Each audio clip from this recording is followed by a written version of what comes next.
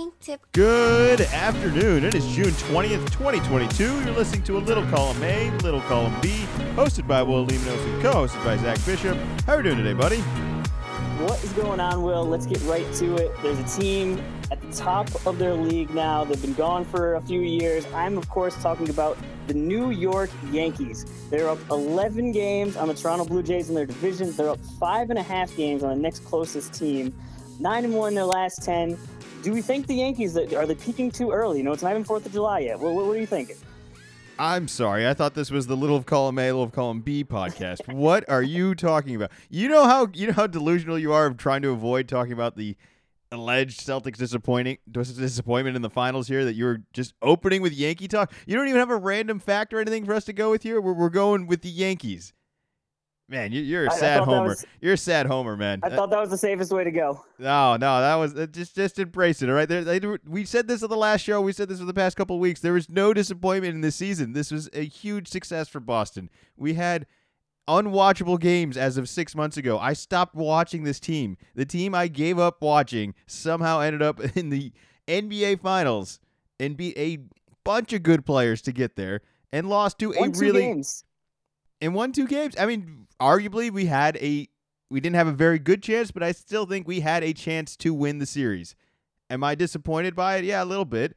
But do I think Golden State was the better team? Yeah. Like I'm not losing sleep tonight being like, well, if we'd only done X, Y, and Z, this would have worked. We really blew the opportunity here. I think we had opportunities and we didn't capitalize off them, but the better team won, right?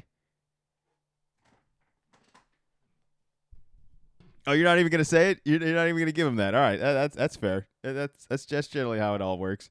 And that's a good start for the podcast here that Zach's already lost service so conveniently right now, and I just throw it to him.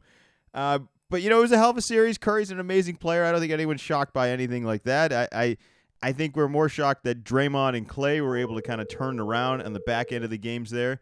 It's really impressive that they just keep going, and that this team is going to be better next year. And that they were able to get it done this year without trading Wiggins, without trading Wiseman, without making all of the moves that everybody recommended. That was like, why are we trying to win it this year? Just rebuild, let Klay get healthy, and it'll all work out in the end. And they said, nah, you know what? We think we can win it this year, even with all those problems, even with all of that. And they did. I mean, the fact that Klay was able to become a relevant player again that soon, not that I expected him to not be relevant. I just expect him to be even better next year, and he got even better as the finals went on, and then that was just impressive. They came out and played. Draymond as well, a huge turnaround for him. I don't have a lot of disappointment for the team though. I'm okay with the Celtics. I don't know what our future holds. I mean, we don't have a whole lot of flexibility. I'm not sitting here demanding we do a move or anything. I do think there's some recalibration of some valuation of some players that we could reassess. I think we gained some good things. We learned some good things. And we also got a really, really good rookie year out of our rookie coach here. Like that's awesome. I think that's a win right there. That's experience you could only dream of. All right. You're going to coach the Boston Celtics for the first time ever. You're going to coach an NBA team for the first time ever. And guess what? We're going to go to the NBA Finals. Does that sound all right? Like, you're on board with that, right? I did not hear a lot of people complaining about Ime in the playoffs, where that seemed like a spot, especially earlier in the year, where there's definitely, I think there were definitely rumblings. I don't know if we got all the way then, like, this guy needs out, but I think we definitely had is it the coach? Like, Brad struggled last year, but the struggles were never this bad. Is he in over his head? But I know that there are veteran coaches that in the playoffs, can get out coached, and I don't think that Ime got out coached. I think Kerr did a great job. He's been there. He's been around championships a lot. He has a whole lot more experience, but I don't think that there was just some drastic drop off, and that's the reason that we lost. No, to say it quite simply, you couldn't just plug in another coach and suddenly the Celtics are going to win this series. The end of the result was they had the best player. The best player showed up. He showed up all of the games. They even won the bad game. They won the bad Steph Curry game. And that's just more credit to the team and the coach and all of that. But I don't think there was any adjustments that the Celtics did blatantly wrong. I mean, to criticize Ime, they make it to the finals. We beat the Nets. We beat Milwaukee. We beat Giannis. We beat Miami. We beat all of this. and we just lost to the Warriors. All of which, is anyone shocked by that? We won 2 must-win games on the road in the second and third round, and that's impressive. I think both teams, if we had somehow beat the Warriors, and we could have done the same routine of, before the season started. Hey, what if I could lock you in for a deep playoff run? Would you sign up for that? It's like, absolutely. I think part of it is just that we were ahead in the finals. We were up one game to nothing. Then we were up 2 games to 1. So I think if we had gone in, we had lost the first 2 in in California. I think this feels differently, but just it was, we're ahead in the series. We hadn't been ahead in the series, for a while. So I think that it's just once it's that close to have it ripped away, especially for me, this is a little more personal, but it's like Duke makes it to the Final Four, so close. And at the beginning of the year, I don't think we necessarily had, you're always hoping for championship aspirations, but we struggled down the end of the season. Final Four seemed like a tall order. So, if you just said, hey, you're going to make it, to, a fine showing in the second weekend. It's like, okay, all right. I could probably deal with that. And then, but it's like, once you get to the Final Four and once you get to the finals, you get greedy. It's like, no, I want all of this now. There's a point now where everybody does this Monday morning quarterback where the season's over and it's like, all right, let's reassess everything. Is the direction we're going the right direction? Did we make the right moves? What were the mistakes we made? What's something we can do better for next year? And the one thing I could say about both of these teams is I think they've made really, really smart moves over the past couple years, and I think they will continue to benefit them throughout the years. There isn't one decision here that I can point at that was saying, like, yeah, that definitely wasn't worth it. I mean, the Kemba Walker signing is unfortunate, but I think without that, I don't know if we ever end up being okay with paying Al Horford. Like, they had to get so bad that we had to trade for that. That just worked out really, really well. And plus, he made some money, man, because we made it to the finals. He had a whole bunch of bonuses and everything in his contract, so I'm happy for Al. It's a little disappointing that the season's over. I was stressed with the last results of the Celtics. I just wanted to win, and there's nothing wrong with that. And it's kind of ridiculous to just demand it. It's not easy. This is hard to do. This is a challenging game. There's a lot of other teams playing hard to win too, and I just wish there was. I just wish we'd won. Really, that's really what I just want to say. I just wish we won because it was like everything else is so great. I have such a good feeling about everything that went.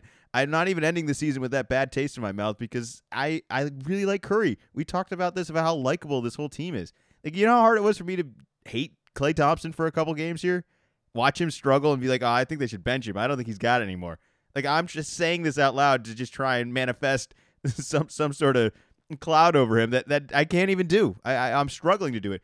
Now, Draymond is another thing where I just don't like those style of players. I've said that multiple times on the podcast here. There's no real point in kind of reiterating it, but he's a champion. It's all worth it, right? Because he won. Does that all makes it worth it? All the non-basketball plays, I'll call them, all the talking, the quote unquote dirty plays or the hard plays, and all worth it. Everything worth it. But we do need to talk about the future. We got the draft on Thursday. What are your expectations for both of these teams going forward from here? You had mentioned before, you pull up the Celtics salary. We were pretty much locked in for this team for the foreseeable future. Through next year and the following year, we have Tatum, Brown, Derek White, Marcus Smart, Tice, Time Lord, and I'm assuming we're going to pick up the team option on Aaron Nesmith. So besides, the only one I didn't mention there is Al Horford, and I could easily see him re-signing to something at that point. I mean, he'll be 38, so maybe he could easily just he could be done. But this is the team. We can for sure do some crafty things with the cap. I think that this organization, this ownership, is going to be willing to pay into the luxury tax. I think that they've been avoiding it. There's a repeater penalty that I think it's after it's 1, 2, and 3. So it's like you really want to avoid it until you're actually going to be good, because then you know you're really going to have to pay to keep that team together. I think that we'll be willing to do that. We'll have to look at re-signing Grant Williams. He's got a team option for next year. I got to imagine we'll pick that up. I don't see a big move that we're going to make that's going to make everything better. I've been surprised listening to all of the NBA podcasts I listen to, and after losing in the finals, you really realize how many NBA podcasts I listen to, and I did not realize how unlikable we were as a team. I think maybe we're just in it, but I didn't think we had anybody on our team that was over the top, just like, oh no, like, or even like as a group. We definitely complained to the refs a bunch, but I think in the second half when we got more successful, we did that less. But I don't feel like we have anybody on the team that's really unlikable. But it seemed like the majority of the podcast, the non-Bill Simmons, it seemed to be joy that the Celtics, and maybe it was more the Celtics fans, didn't come away with a championship. And I'm hearing a lot of Jason Tatum slander, which he did not have the best finals, but this is a guy that this year was an NBA All-Star, was All-NBA first team, and won the Eastern Conference MVP. And for sure, this is the first year that they've had that. But that means that in the East, coming out of that, he was the best player. And I think that if we had won the championship, most likely he would have been the MVP. But I think we said right at the start, it was either going to be Tatum or it was going to be Curry on the MVP. It was whoever team won, it was going to be because they showed up, and Curry showed up much, much more. But I think that Tatum is young. You said you didn't believe in his shoulder injury. There's been no news that's come out about it, but there was definitely something wrong. I still think where coming into those games, he's shaking it out. I have no idea how much of it and how much of that impacted his not really driving to the hoop so much. He played a ton of minutes in the regular season. I think he had the record for this playoffs, as well as it seems a long time ago, but last summer he played with the USA team and won us a gold medal. I just think the journey to the finals is really the only resume you need to look at for Tatum this day. So yeah, he doesn't have a great finals, but he won a lot of games that a lot of the guys could have won. But he won them. He beats Brooklyn. He beats Miami. He beats Giannis. Now, like, you know what? I do want to touch this. There's been a lot of, well, if Middleton was healthy, Milwaukee probably advances, and I do agree with that to some degree. I also, I'm gonna say this is even more reckless. That, yeah, obviously they would have been better with Middleton, and I'm not sure that means they beat the Celtics for sure. I think it would have been helpful for that. I do think Milwaukee is such an odd matchup for Golden State, and it kind of cuts both ways. But I watched Tatum and Brown get to the rim a whole lot against Golden State and just miss at the rim, and they also were just poor attempts on trying to not get fouled or trying to get fouled and getting way too caught up in all that. If Giannis gets to the rim against that team, they're always going to call the foul, and he's probably going to finish most of them because there's no one that's going to be able to meet him at the rim. I would have been really interesting to see Giannis try and attack that Golden State team, and watching him just Euro step his way to the paint, not effortlessly, but on his own power. Like, he could do it. He could do it pretty much anytime he wanted, and watching Curry counter that on the other end, it just would have been interesting to see their defense really tackle the similar way Boston did. I just don't know if they are quite as equipped. I mean, Grant Williams isn't on that team, so maybe nobody's equipped. But I just think that would have been interesting. Do you feel a similar way about Milwaukee or any of the other teams in the East, and thinking that they maybe had a better shot against Golden State than Boston did? No, I don't think so. I think we matched up pretty well with Golden State, where we had our bigs are able to at least switch onto guards. I mean, Curry is an all-time great for a reason. Yes, Al Horford can't stay in front of him, but Al Horford is pretty good, can stay in front of a lot of guards, and I think that some of the other teams don't necessarily have that. We were able to throw multiple guards, switching up at the top. We have the defensive player of the year who's a guard, and none of the other teams have that. If there was a team that was supposed to play the Warriors, they would have won all of the Eastern Conference playoff games and would have played the Warriors, but they didn't. I think it's easy. It's super easy to just go, oh well, if Middleton was there, totally different. Cross it off. But he wasn't. We're never gonna know. If he's there, I think I you're guess it can be different. Middleton loves playing the Celtics, but things go differently. I think you're underestimating just how challenging it was for Boston to beat Giannis, in that I don't think every other team is equipped to do that. To some degree, I feel like we're built to do that. Like, we were worried about that. This was the Embiid and Giannis team that had good size, had some guys that could score. We could switch on every guard, and sure, that sounds like an advantage that matches up very well against Golden State, but it really doesn't even matter. Whether you switch or don't switch or chase, these guys are going to get a lot of threes off. But the wall we put up against Giannis, I would have loved to see Golden State try and do the same thing, because I don't think they could have done it. And it would have been weird. It may be weird going into next year if that ends up being the finals, where it's like, hey, Boston was able to get this done, and I know we didn't beat Golden State, but I don't think there's a lot of other teams in the league that could have shut down Giannis. Not even shut down, just beat him in a 7-game series like Boston did. I don't think it's easy. I really don't think it's easy. It's really not easy. And I think every other team in the league is lucky that we were able to somehow take out the hot shot of Giannis there and cool down everyone else who didn't have to worry about that anymore. I just think that's something that's what everyone should be saying. They shouldn't be saying, well, if Middleton was there, they probably beat Boston, and then, who knows what happens in the finals. I don't think Middleton's value is it obviously makes the team better, but I don't think it shifts everything quite as much as everyone thinks.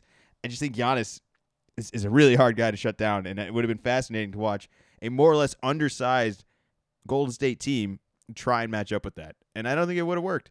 I really don't think it would have worked. But the season is over.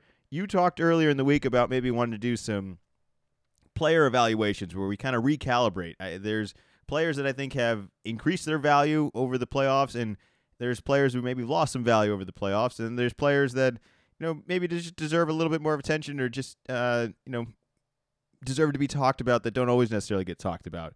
Is there a specific player you want to start with, or do you want me to just start throwing out some names and we could say properly rated? Like, what do you think they'll be better next year, worse next year, or they'll be the same as they were right now? Like, almost no change at all. Oh, you took this differently than I meant it. This is purely personal.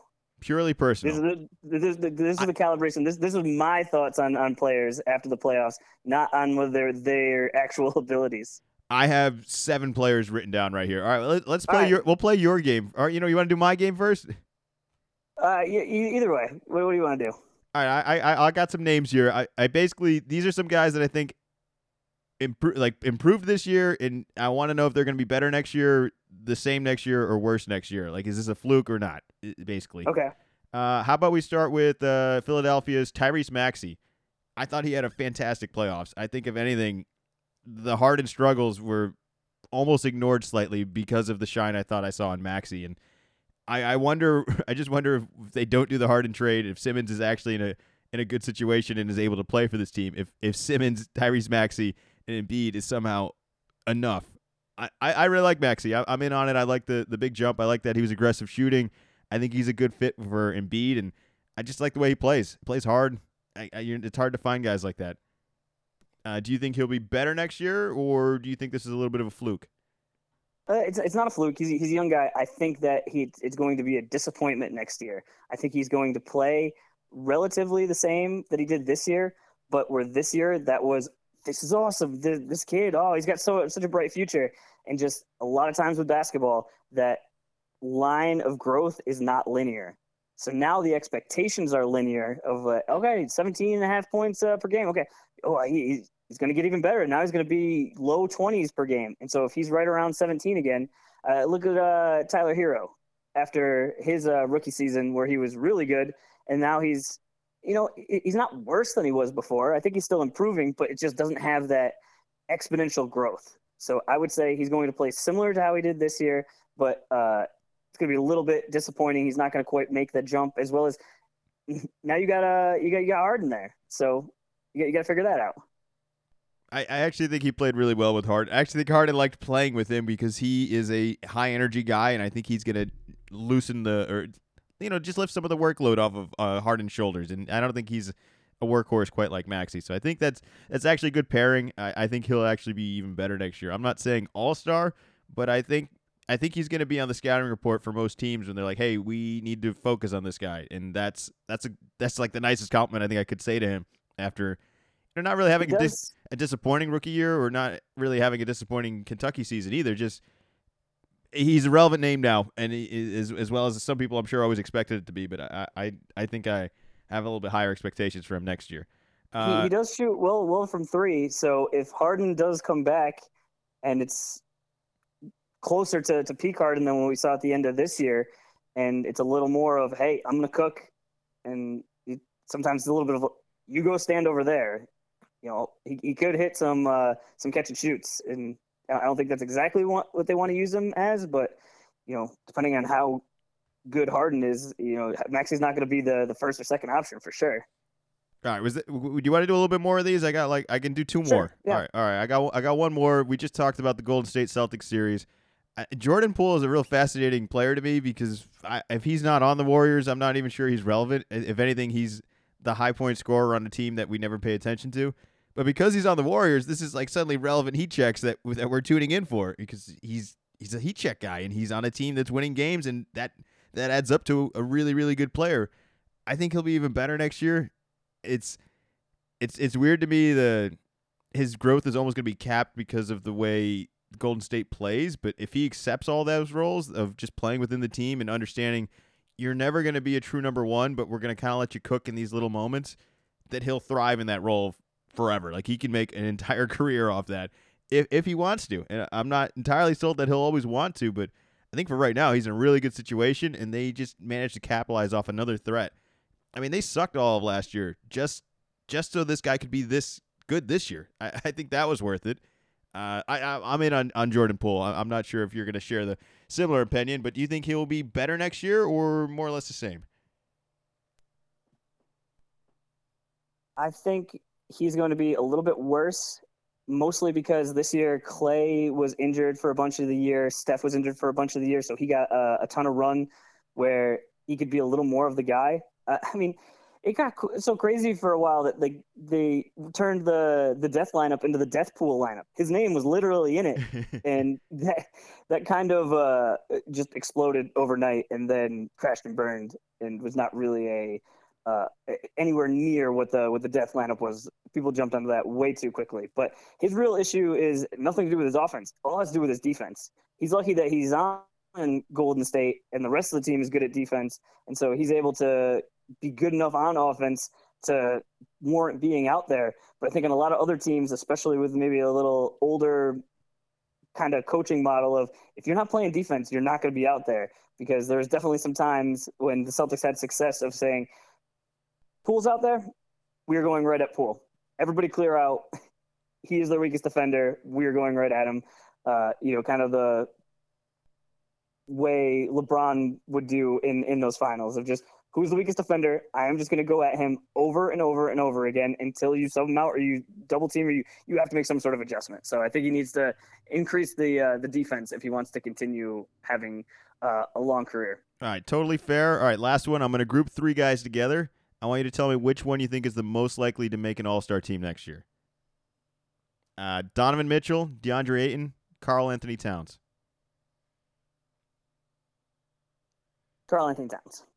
Man, see, this is where I really wanted to talk about Mitchell. Because that's shocking to me.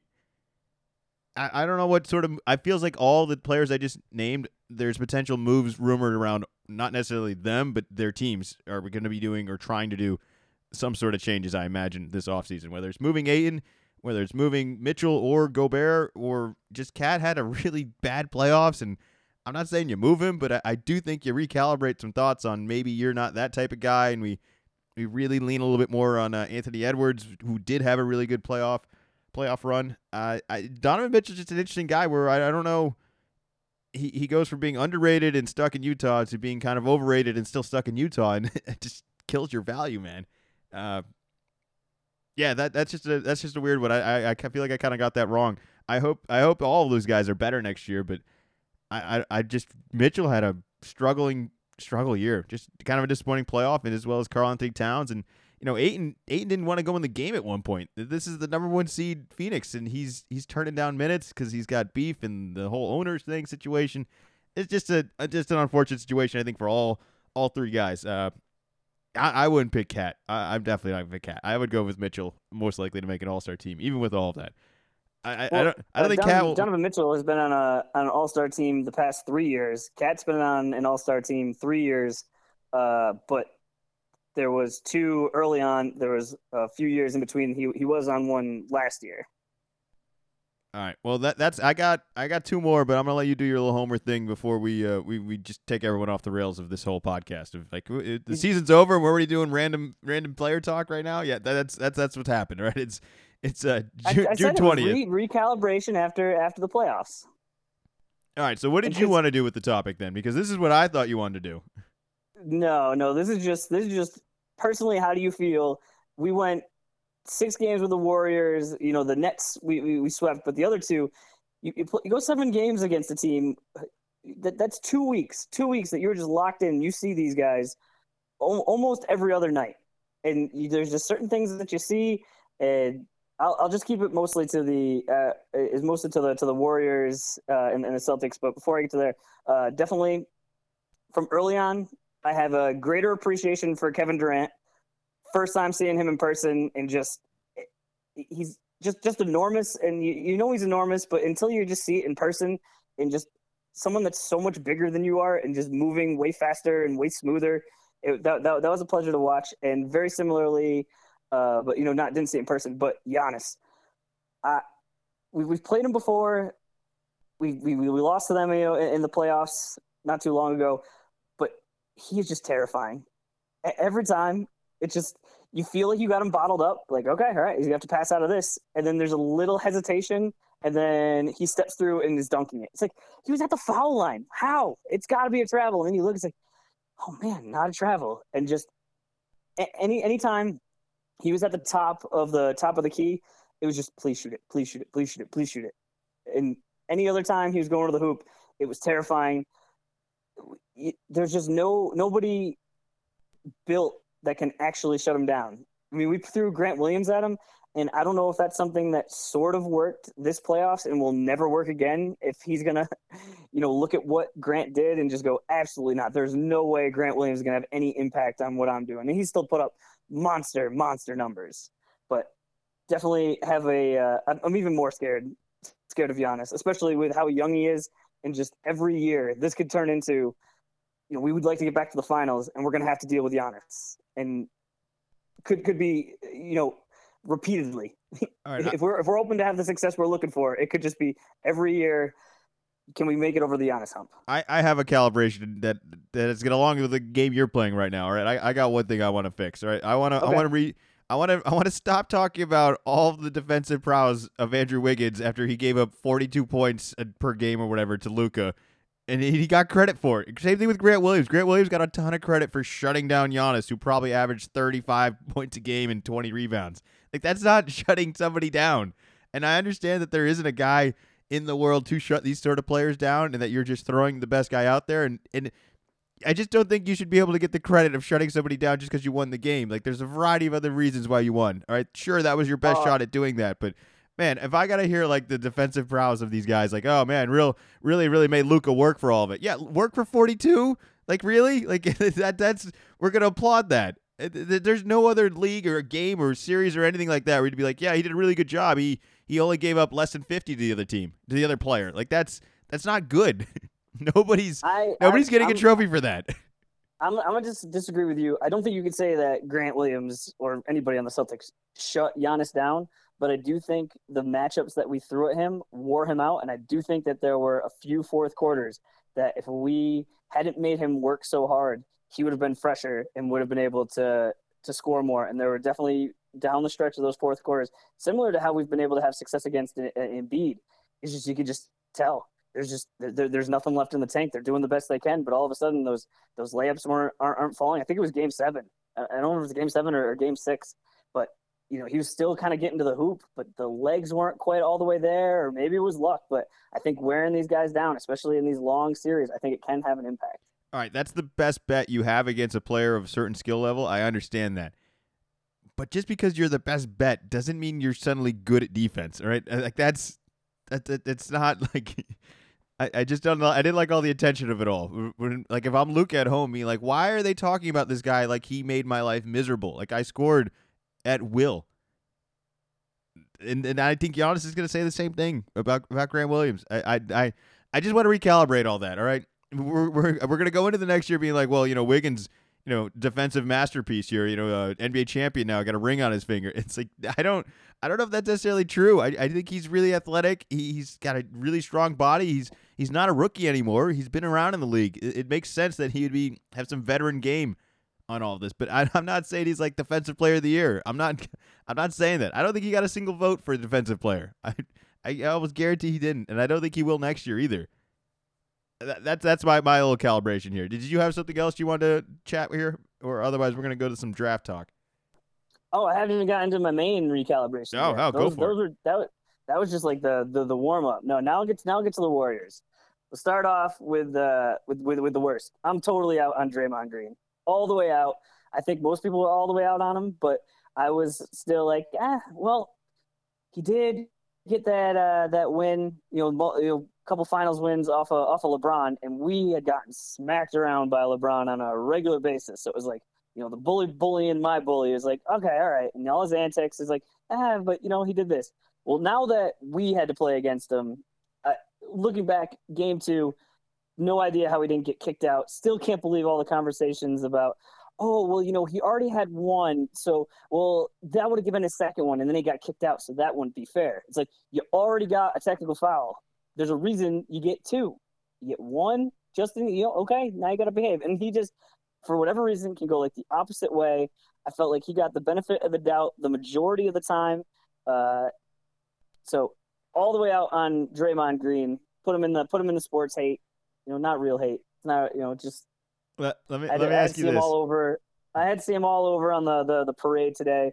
Oh man, he all sorts of the post. He wore the Celtics jersey.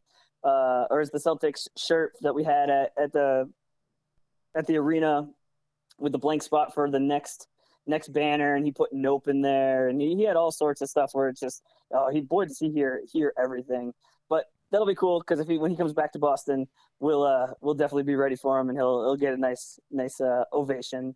Hold on. Based on all of that, all the Draymond loose leash of all this, of them basically refusing not to throw him out, do you think in some ways that's the NBA almost confirming that they regret throwing him out and suspending him that other game?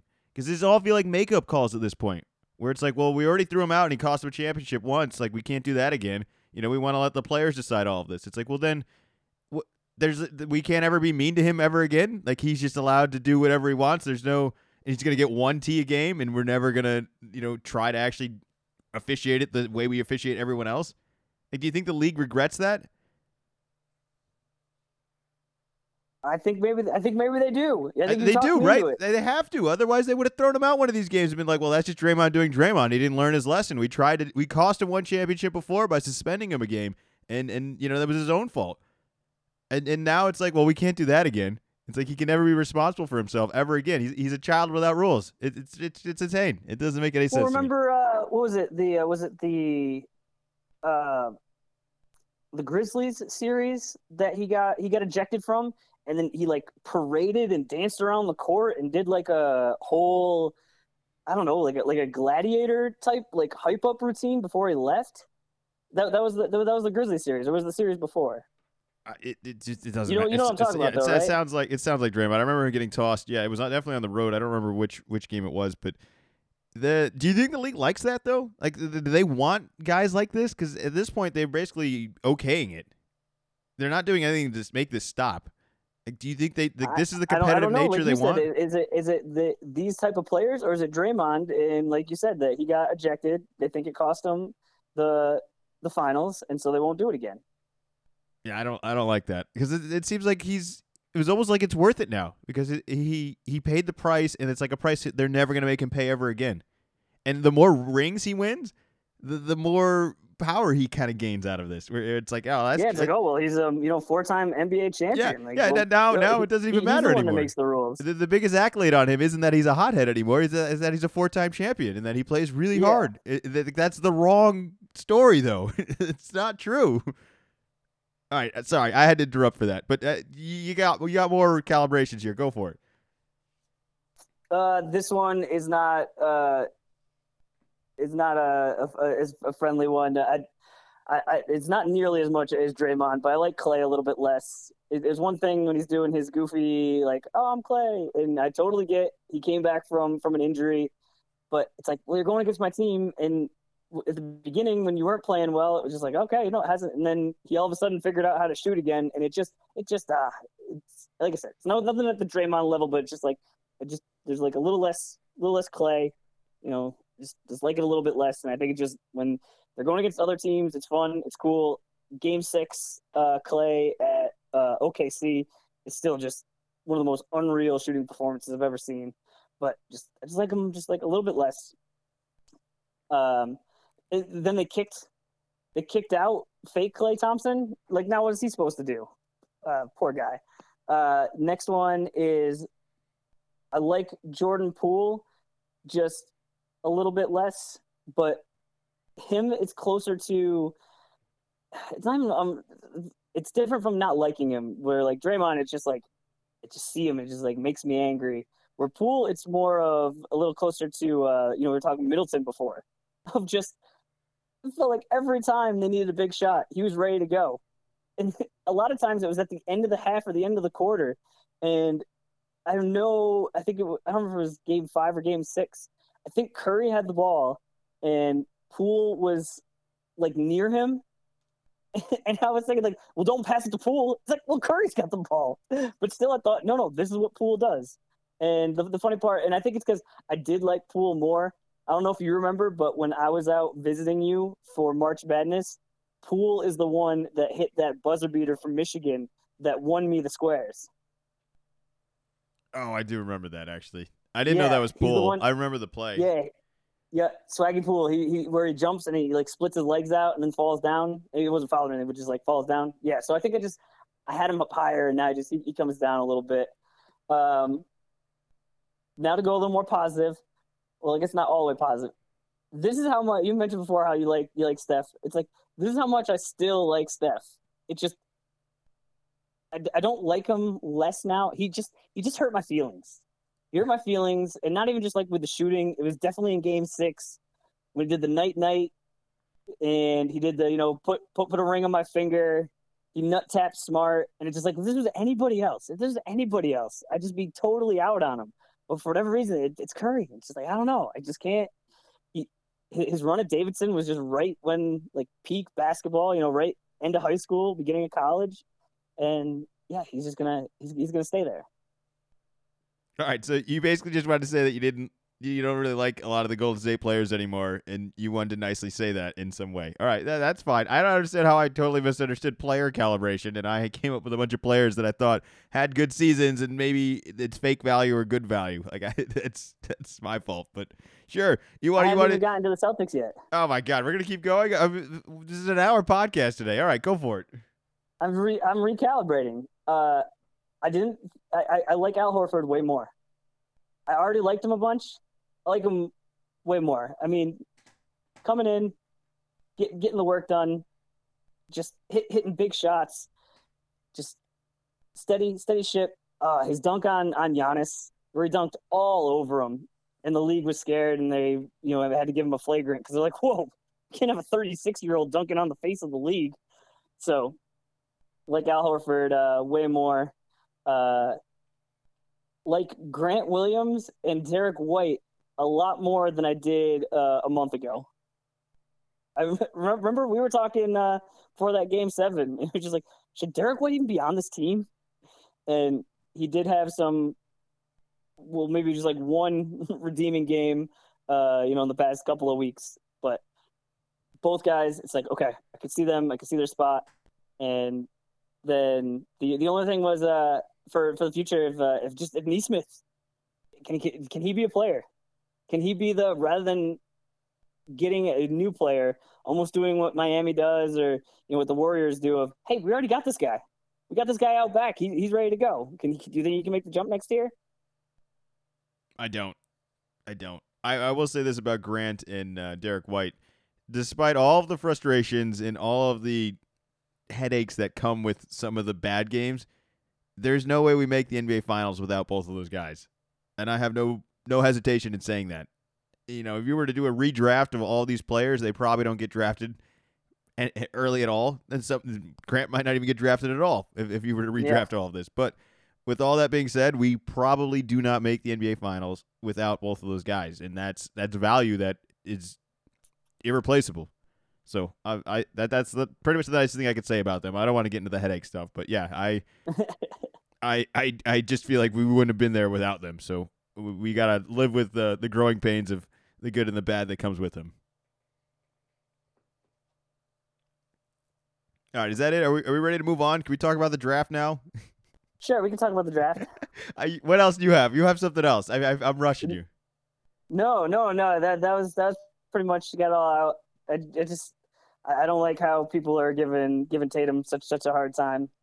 Even if there's no injury at all, he's only 24. I know that there's been the Oklahoma City comparisons of, well, they made the finals and they thought they were going to make it back and there'd be no problems, but I don't think it's not going to be Tatum's fault if we don't make it back. Is what I'm thinking. I think he still has room to grow. I think some of the frustrations that he dealt with, where not getting the calls he thought he should get. I think as he gets a little bit older, he's going to have a better rapport with the referees, as well as he's just going to be more skilled. You saw when Harden was at his absolute peak. It's just like he just knew exactly what to do. And some of the Durant, LeBron, they don't use their body unnecessarily. They know when to go in. In the finals, 6 games, he only had 1 dunk. I think he was just worn out, and I think he's going to learn from that. We got to think a little bit. Tatum put his body on the line to win an Olympic medal. Steph Curry wasn't there. Should we be making the argument maybe Jason Tatum is more patriotic than Steph Curry? Wow, this has really turned into a Zach basketball therapy session here. Not even this is just the Dude, Zach basketball venting right podcasts. Here. So many podcasts. I caught so many strays. It was rough. It's been a rough week.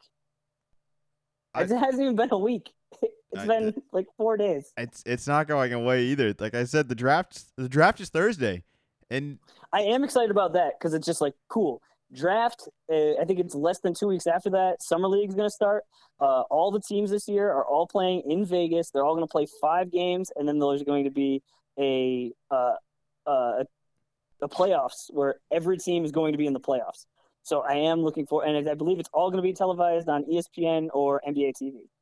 All right, I got some new thoughts on the draft. I dove in. I really started to make some decisions on the players and who I like and who I don't like. And I know I've already kind of had an opinion on Chet, and it wasn't a very good one. But the more I dug into some of the other guys, the more I started to figure out that I'm not sure this isn't going to sound great. I might look really bad in like a short period of time. This might not even take long to make me look bad, but I'm not entirely sold on anyone in this draft being like a true number one. And I know that's maybe not the most shocking thing to say, but everyone's kind of been like, yeah, there's 3 guys. I think you'd be pretty happy with any 3 of them. And I agree with that. But out of the 3 guys, I worry that they're going to be Andrew Wiggins type guys where if they go to the wrong situation, we forget about them very quickly. And it's not even that they're bad players. If you put them in the right situation, like Wiggins is now in Golden State, and he's phenomenal. He's an NBA champion. I see that. Now, with all that being said, I think being able to fit on whatever team you're stuck on or end up on, because you don't really have much choice here. You're being drafted. You're going to be told where you get sent to. I think Chet is going to be the easiest one to fit in wherever he goes. And I think that value is almost making him like a safer bet, because I also think a lot of people feel like he has the highest ceiling because there are a lot of unknowns and there isn't a whole lot of comparisons to say like, well, he's just like this. It's like, well, no, he's just not. Like you could pick apart reasons why he's not like Dirk Nowitzki, why he's not like, Sean Bradley. Like there are certainly things that both those guys are good at and they can do, but I don't think they're the same type of player at all. I don't know what I would do. I don't think there's necessarily a bad decision with all of them. I'm not as confident in any of the 3 as everyone else is, between Jabari, Paolo, and Chet. But I think Chet's the safest bet now, just because I think he's going to be able to play a good role like he did in Gonzaga. That might be really helpful to a team. Now, it might not be number one pick worthy, but I think it may be like your team is always going to be better because he's on the floor worthy. Kind of like Al Horford, where I don't think he should have went number one. I don't think he. Where would Al go? Al probably went three, I think, something like that. I don't know. Al was definitely a higher pick, but either way, your team's better and improved with him, even if you don't see him in every All-Star game. And so I think that's my new opinion on Chet is I just think he's going to fit in a lot of rosters, and that's going to make him stay in the league a little bit longer. And it may not ever pan out to be some superstar commercial guy, but I think he's going to be in the league for a really long time because I think he's going to find a way to fit in and play with others really, really well. I do like that there's not a consensus. Last year I think we all knew it's going to be Cade, but I'm more of a fan of these drafts where up at the top, it seems right now like it's going to be Jabari Smith. He's the favorite to go to the Magic, but it's not an overwhelming favorite. It's not quite a coin flip, but it's not a sure thing, and I like it how you don't really know what's going to happen. Where you show up on draft night and it's going to be surprising. Whatever happens. Well, the best part about it is there's going to be a reason to watch on draft night. Because how many times in football, in all of them, it's like half these guys have already signed the contract before the draft even starts. So it's just a matter of the first three picks. We already know where they're going. And then maybe some noise gets made. Somebody trades up or down, or there's just a trade outside of the draft that happens on draft day, which might still happen. I mean, the Kyrie Irving thing is something we're definitely going to have to talk about. But that's a head scratcher of a situation there. But I want to stay a little bit focused on the draft for a little bit. One player I do like, and I'm terrified of him ending up in Sacramento. I'm kind of buying in more on the Jordan Ivey. I'm on board. All right, I got stock. Jaden. Sorry, lot of names over here. Right, I wrote down a whole bunch. I can't exactly read the handwriting and everything. I'm in on him. I just don't think I don't think he's gonna be a good fit in Sacramento. So how do we not get him there? Like it's like I want to buy stock into the guy, but if he goes there, I'm just going to sell it all. Like it's not going to work out. He's not the saving grace to Sacramento, but he could be the saving grace to just about any other team. Saw Jaden play in person in Connecticut beginning of the year, and during warm-ups, you could just tell. It was just like, ooh, okay. He's the guy that's bouncing it and doing some pretty crazy dunks. Doesn't hurt that he has this similar hair to Ja Morant. So it's like, oh, well, Ja Morant's awesome at basketball. This guy kind of looks like him. He's probably awesome at basketball. So I agree with all the things you said about the Kings, though.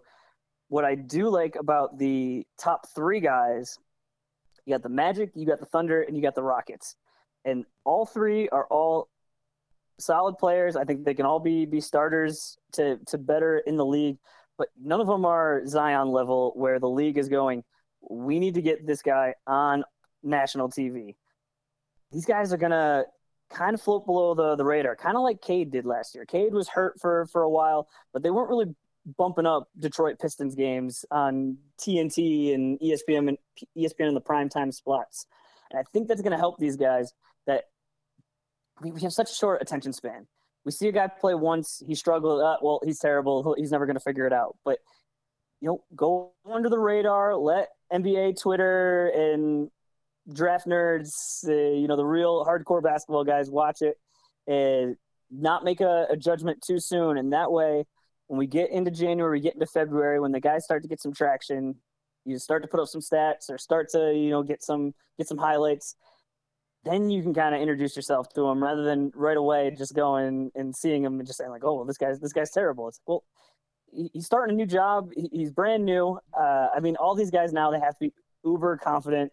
I mean, Chet came out, said he's going to be the best player in the NBA in 2 months. I think Paulo said he's going to be the best player in this draft. I mean, they all have to say it. I think. Yeah, well, because do you want the guy that doesn't say that? Like, you don't want that guy. It's like, okay, do you want the guy who's quote unconfident, or do you want the guy that is just not not paying attention at all? You're not going to be the best player in the NBA right when you come in. That's just not how it works. Yeah, I'm a little low on the draft if I'm being honest. I don't know if that's necessarily the most shocking thing to say, but I don't know. I think there's gonna be a lot of guys that are gonna stay in the league for a while, but I don't think there's a lot of guys that are gonna be making all-star teams. And that's fine. I think the league right now, if you draft well and you get guys like that, like these are the guys. This is gonna sound crazy to say, but I think it's actually really hard in the league to find good role players. And all these guys right now aren't going in the league thinking they're going to be role players, and they probably shouldn't. But I think a lot of these guys are going to end up being really, really good role players if they're just willing to accept it and they end up in the right situation. And they're going to be in the league for a really long time, and they're going to end up winning more games than they ever thought they could have. I just don't know if they end up in the. They just got to end up in the right situation. Like I said, Sacramento, you're not.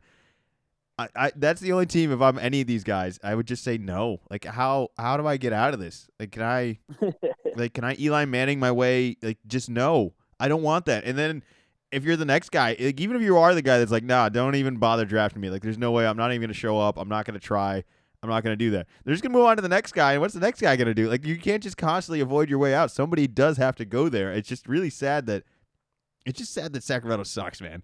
They're just so hopelessly bad. For so long now.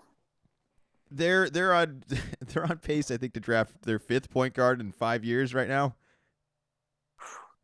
I mean, they just traded Maxey not that long ago, and they didn't draft him that long ago. No, and they also the Halliburton thing drives me crazy for all the reasons I just said. I like Chet is like, don't you think if you're gambling right and you think all three guys, any of them could be good, but one of the guys I think can just fit in just about any system with any other player, kind of like Halliburton. Why would you move that guy? Like keep that guy because you don't have a building block. Keep guys that are flexible. That maybe if you get lucky with something else, suddenly you got something here.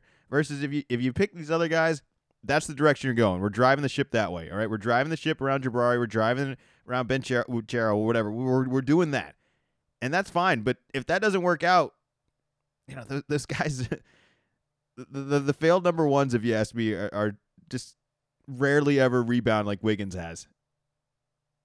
And I don't know if it's just a situation, and maybe anybody who's gone to Minnesota truly hasn't capitalized. But Anthony Edwards is maybe an outlier. But look at somebody like Ricky Rubio.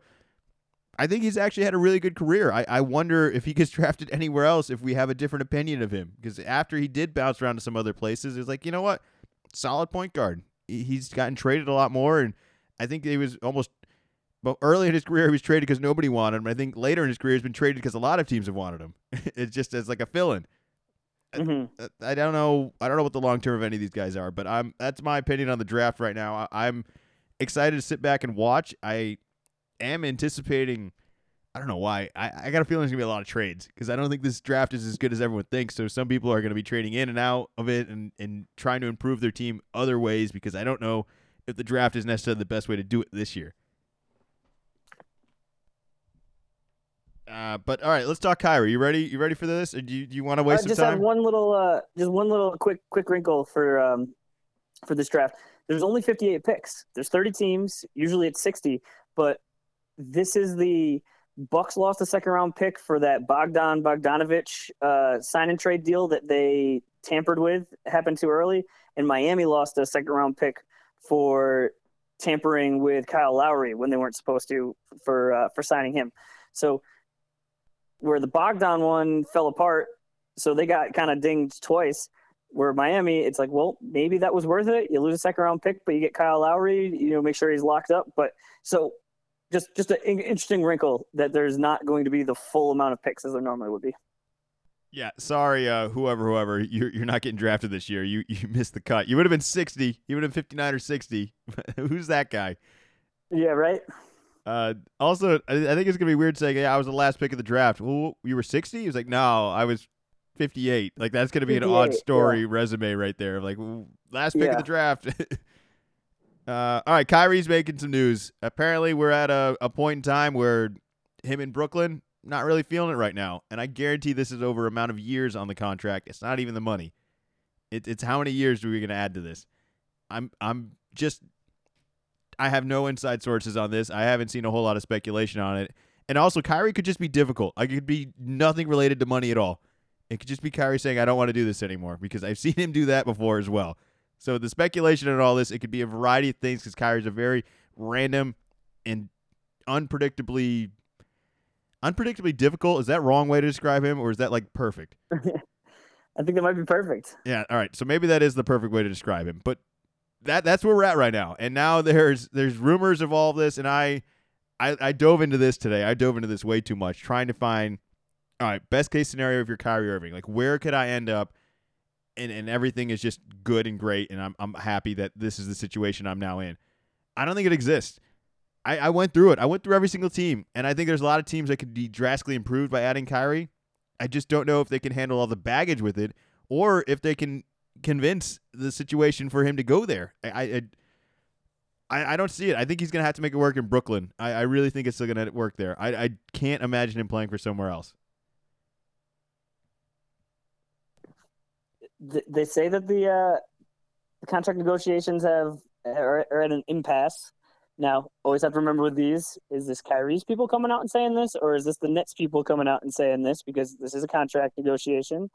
He has a player option for next year for $36.5 million. I believe the Nets could pay him the most. I got to imagine they give him, if I don't know if it's the max or the super max, but I saw numbers north of 50 million per year. He's 30 years old, so if you're looking at even just a 4-year deal, not a 5-year deal, now you're looking at 34, 35-year-old Kyrie. I mean, we kind of saw what happened with Kemba Walker. Kyrie Irving's a better point guard, but they're both smaller, I'm going to say. And Kyrie relies a lot on his quickness, and that's one of the things as you get older. You're still the same size, all right, you're a little slower, but if you're a smaller guy, you need that quickness. So I got to imagine the Nets are saying, "Eesh, we don't really want to be doing this in 2025 and 2026." You got the Durant portion of it, and now we're past that TV boom where everyone has got max room and are just even the teams that don't, it's all right. You move some guys around. So I got to imagine it's going to be a sign and trade, but that means they're going to have to get something back. And who's willing to give up something for Kyrie, especially with how difficult he was this year, where he didn't play a good chunk of the year, and then he was only playing away games. And I got to imagine by next year the COVID rules are going to be pretty well gone with the vaccine, but I don't know for sure. And just kind of what else is going to come up? Was this good for him? Where Al Horford sitting, kind of got rejuvenated and was ready to go, or is this you know what? I kind of liked putting up big stats because I only had to play half the time. Man, I think there's a point in all these NBA players' careers where if I just said, "Hey, you have an opportunity to decide so and so," if you ask the follow-up question, it was like, well, how much, or what's it going to cost me, or anything like that. If there's certain quality of player, you just say yes. All right. If they're LeBron James, there's somebody like that, you just say, it doesn't matter what it costs. I have a chance to get him. I do it. I don't think Kyrie's that player anymore. So if you want to put a value on him, that's my value on him right now. And now because you have to ask the follow-up questions, I just think it makes it even more difficult to move. And he comes with baggage. He comes with unwanted attention. He comes with his own personality. He has a terrible history of teammates that he just can't get along with or just can't find a reason to stay in town for. It's just who's adding this guy to your team and feeling good about it for the price tag on top of it all? It's really fascinating to me because I think he's a hell of a player. He's a really good player. You know what's also fun about this? What's that? This team also recently traded for Ben Simmons. This team also plays in the same division that the Celtics play in, and it was not too long ago that there were a whole bunch of pieces written and a whole bunch of podcasts about how, wow, Celtics made all these great trades, but look where it got them. It didn't get them anywhere, and now it seems like both the Nets and the Lakers are imploding. Well, I think if anything, you look at the two teams in the finals this year, and sure, Golden State's a very weird situation where they build through the draft, they win a bunch of championships, guys get injured, they miss the playoffs like 2 years in a row or whatever, struggle for 2 seasons. They end up with another pick. It doesn't even play, and they win another championship. Like, that is rebuilding. That is how you win championships. And I look at Boston. 2 picks. Well, no, three picks. 3 picks. Wiseman was number 2, so I mean he was really right up at the top. But they got Wiseman, Kuminga, and Moses Moody. Also, Durant says, "Hey, I'm gonna leave," and they're like, "Whoa, wait, hold on. Do us one more favor. You can leave. That's fine. Get your money. we're going to do a sign and trade. And they end up with D'Angelo Russell, who then ends up with Andrew Wiggins for an exchange later. Like, that's just awesome planning right there. That couldn't have worked out any better. All right, worst case scenario, Durant's leaving. How can we make this the best thing for our team possible? We'll do a sign and trade for a guy that doesn't even fit on the team, but maybe he'll have value for something else in the long run. It's just excellent execution of all that. And if anything, I think it verifies that the super team thing, you could try it, and maybe it'll work if you get all the guys right, but it's really hard to do. I think in building through the draft isn't easy either. All right, I just mentioned all my issues with all the draft, that I don't think any team is really going to get that much better this year through the draft. But I still think it's your best shot, especially for the price of it all. Because the thing with the super team is you got to pay all these guys big money. You got to give up big things. You got to give up every draft pick in the world for the next 10 years to try and do it. And look at the Clippers right now. I mean, I think it was still a worthy gamble to do all of that for the Kawhi Leonard, the Paul George, the 2-for-1 with the 20 million picks going out to everywhere. But one guy got hurt, another guy got hurt, and now you're stuck with them. And you got to pay them the money, and their value isn't quite the same, and you don't really have a whole lot of flexibility. You really handcuffed yourself to this super team dream, and there's no other alternative.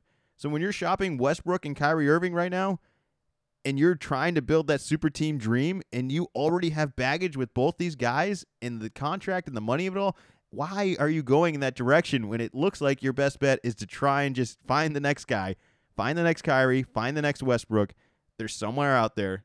That's your better bet than rather than giving up half your team or giving up anything for your team to add somebody that may be detrimental or maybe not want to play for your team in who knows how long. Like that's the one thing I can't wait for the next agreement here, where the bargaining agreement, where this player empowerment just suddenly just goes away to some degree, where they're like, look, if you sign the Supermax, like, you can't get traded.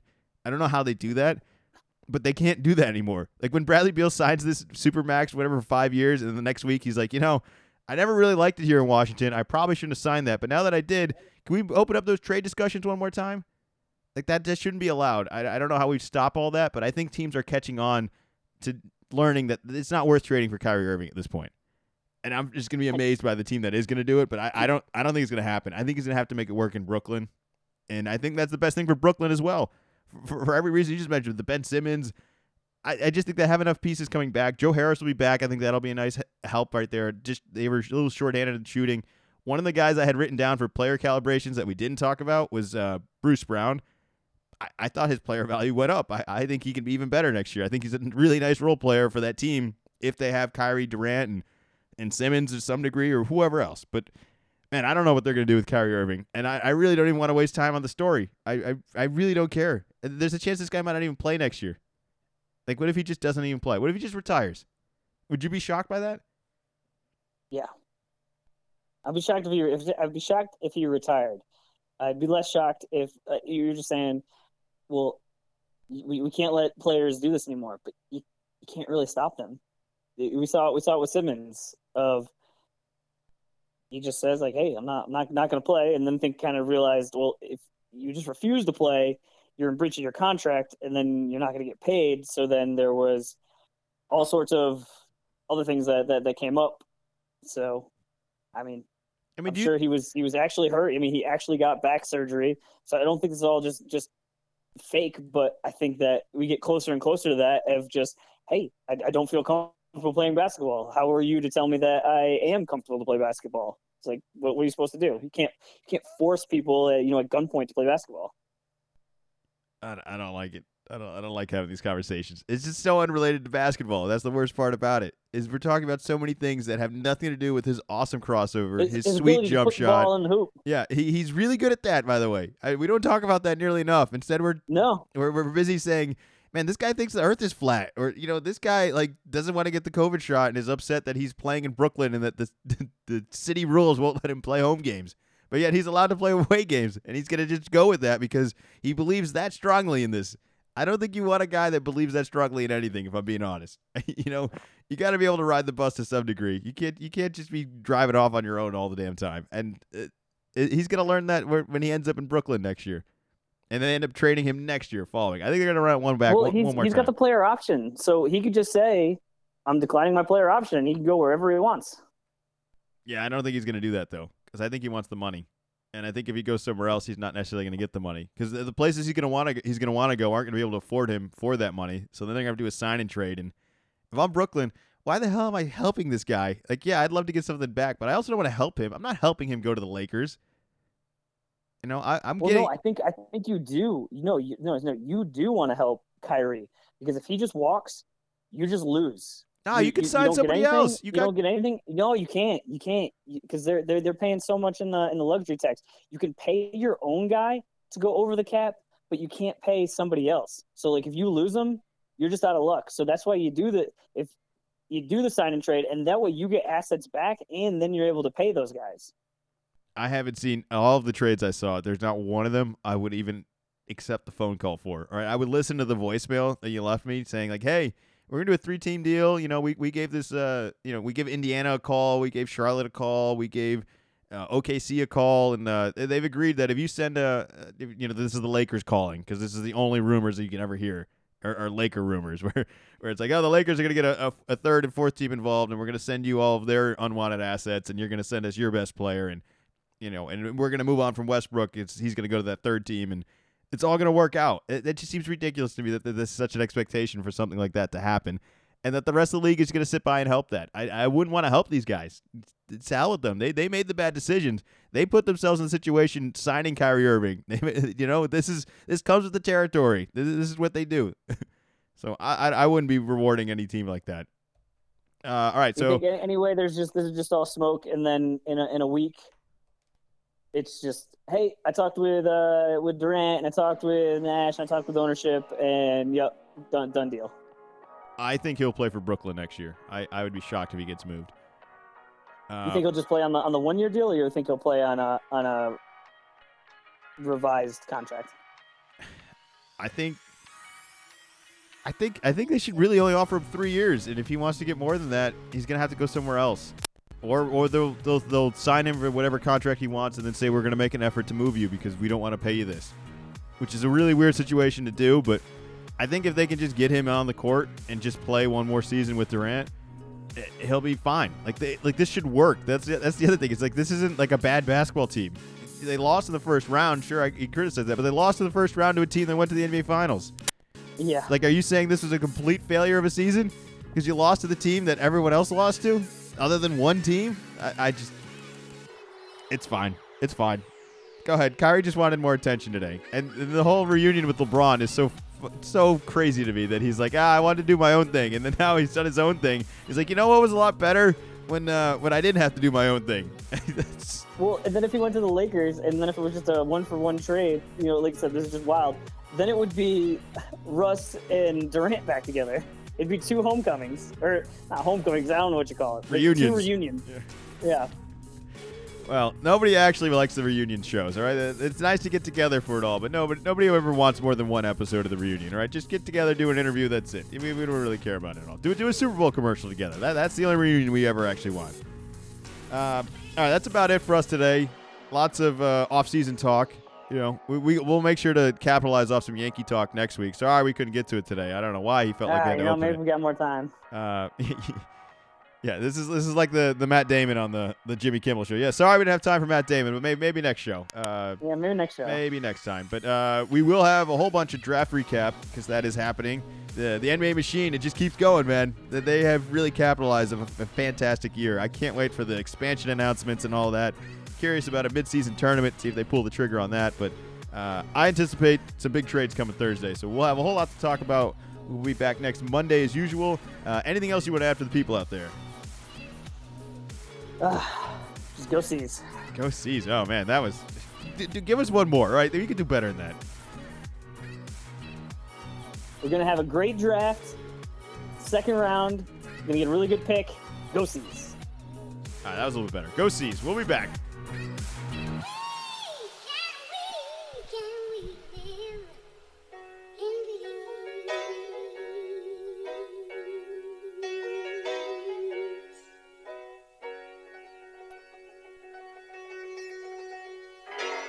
Little column A, little column B.